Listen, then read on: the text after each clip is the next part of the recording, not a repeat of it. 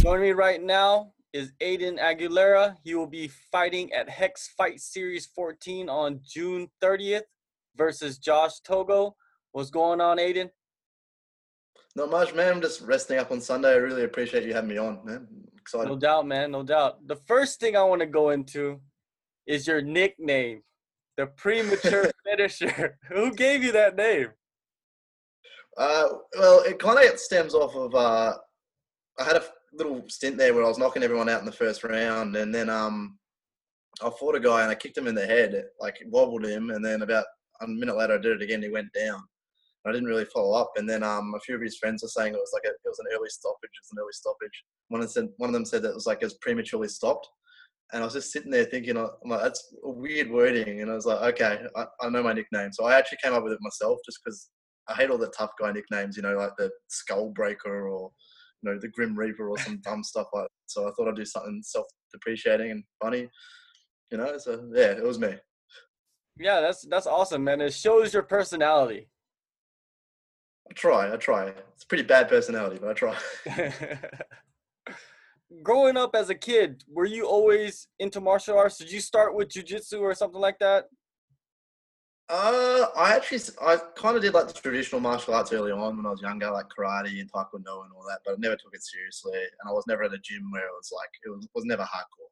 It's that very much McDojo kind of stuff, But I started wrestling when I was 13, and that's what got me into all this. When you look back at the McDojos, like when you were a kid and you were taking those traditional martial arts, do you look back and say like, hey, it was such a joke what they were doing? Yes and no. Yeah, it is like the self defense aspect of it. Absolutely, it's such a false sense of security. Like these people going out, they have like these black belts are going out there and they have no idea what to do. Like a good white belt in jiu-jitsu is just going to destroy them. But like at the same time, like I think it's good for young kids, that culture of respect and discipline and working hard and all that. So it has it's a double edged sword. Definitely, definitely. A lot of the kids, of course, the double-edged sword is a good term because they learn like respect and honor and stuff like that, even though they're not learning how to really defend themselves. Exactly, man. Exactly. It's the culture of some of those places is great, as long as it's not one of those weird kind of culty, follow what I say at all costs kind of thing. But yeah, obviously, it'd be better if they're learning a more like a practical martial art. You spent almost your whole career with Hex. Now, how has the promotion done with the growth of MMA in Australia in your eyes? Yeah, I've been with them the whole time for a reason. It's because they treat the fighters right, and they really do care about the matchups. They were the first organisation to have a cage show once it was re-allowed in Victoria. Because for the fans that don't know, the cage was actually banned for quite a while in Victoria, and I think they were the first to do it in Perth as well when Perth lifted the ban in Western Australia. So they do care about, kind of pioneering these kind of things. They're promoting, they give good coverage to the fighters, treat them fairly. There's no freak show matchups either. They're all good matchups and they're kind of consistently solid cards, skilled fighters. I feel like it's the UFC of Australia. Hex Fight Series 13 last March, only a few months ago.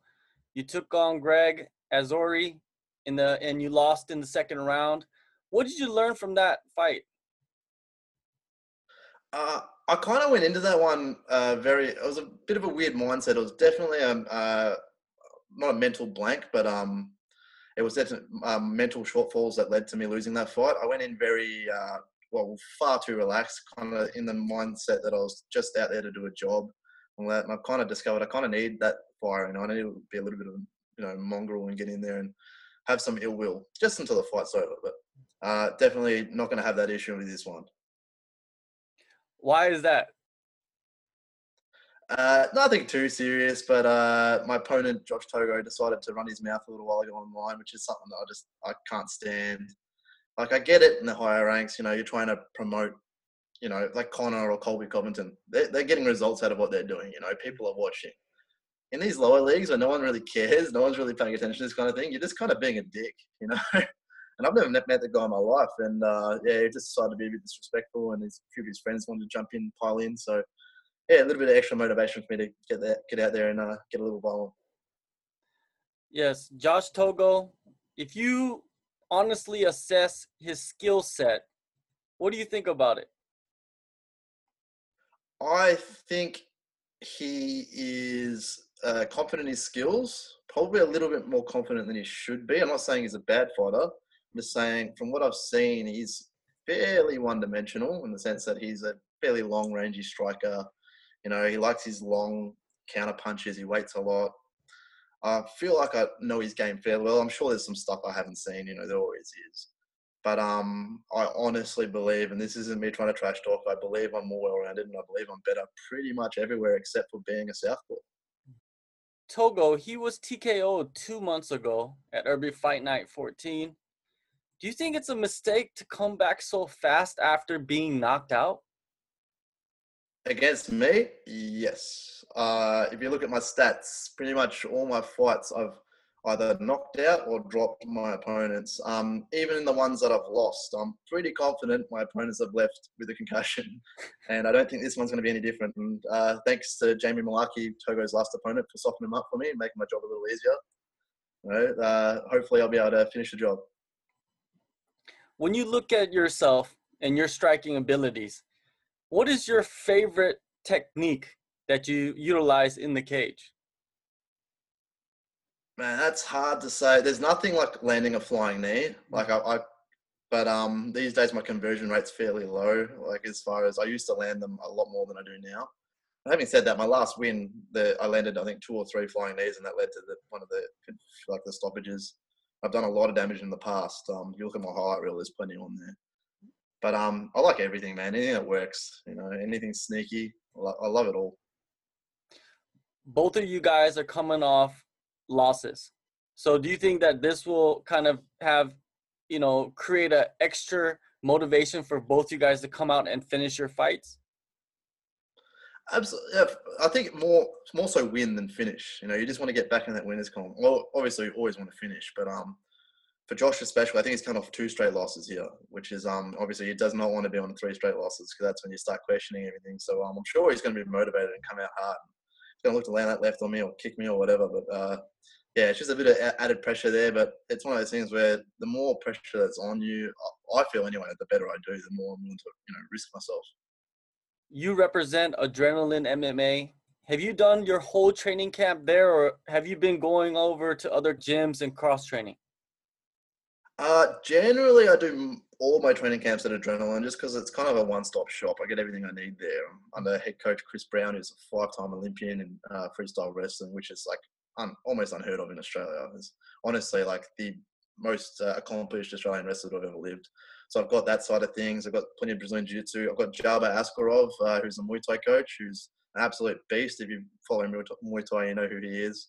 And I've got a plethora of strong training partners. So I do get occasional training partners from other gyms that come in and come hang out and spar with us. But other than that, no, I pretty much do all my training at Adrenaline. Are there any certain training partners that you've worked with closely for this camp? A few taller, longer guys. No one that's in Hex at the moment. But I've got a few guys of similar body types and guys that are able to emulate Josh well, just because I don't want to get used to fighting a short little nuggety guy when I'm not going to fight that kind of body, you know? When you got an opponent that is long and rangy, what type of weaknesses do you see in that style? Well, the thing is, I'm long and rangy myself. I'm almost 6'1" at lightweight, so I know what all the weaknesses are. I've felt them all. Obviously, we're not great at being on the inside in the pocket. And this isn't going to be one of those fights where we're both going to stay in the pocket. If we do, it's going to clinch up. It's just what long, tall guys do, because otherwise we're going to be throwing hooks at the back of each other's heads. But generally the weaknesses there are like your legs are more open to wrestling, leg kicks are there, overhands, left hooks, anything from the inside. But having said that, because we're both a very similar build, I think it's going to cancel a lot of those kind of weaknesses out. Because of that, because you guys are both long and rangy, and you also have a reputation of being a knockout artist, do you think this label is accurate, even though you mentioned earlier that you are all around? Do you think that this fight will allow you to kind of show other aspects of your game? I hope so, but it's one of those things where I don't have a problem with being called a knockout artist, but you know, people tend to just pay attention to what you've done recently. You know, like they see what you've done recently. So yeah, I'm a brown belt in Brazilian Jiu-Jitsu. I've wrestled for almost my whole career. Like I started off wrestling, so I know my stuff on the ground. But it's just kind of one of those things where I'll just go wherever the fight takes me. You know, I don't have any real set plan there. I don't want to, you know, go out there and just lay on top of them and do nothing. You know, I'd rather try and land on the feet and then see what happens. A win at Hex 14. Where does that put you in the lightweight division? Because right now the champion is not fighting for Hex. He's actually fighting for ACB, right? So what do you think? Do you think that a title fight is in the future, maybe in early 2019? I have no idea where I'm at this point in my career right now. I had a little stint there where I was 4-5-0 with 4 straight knockouts, and it was looking like it was on the horizon. And then from there, I kind of had a setback, and I won again, and another setback. So it's one of those things where I don't really care about what's next. You know, with Callan gone, I don't know if he's going to come back and defend. I don't know how that all works. But if Callan's gone, then it opens up the division completely, especially with guys like Isaac Hardman, who's probably the next in line, who's he's injured now for the rest of the year as well. So it's really opened the light division up, and I hope to secure my spot as like one of the dark horses of the division. Like I feel like I really deserve to be top 10 in Australia for sure. All right, June 30th, Hex Fight Series 14.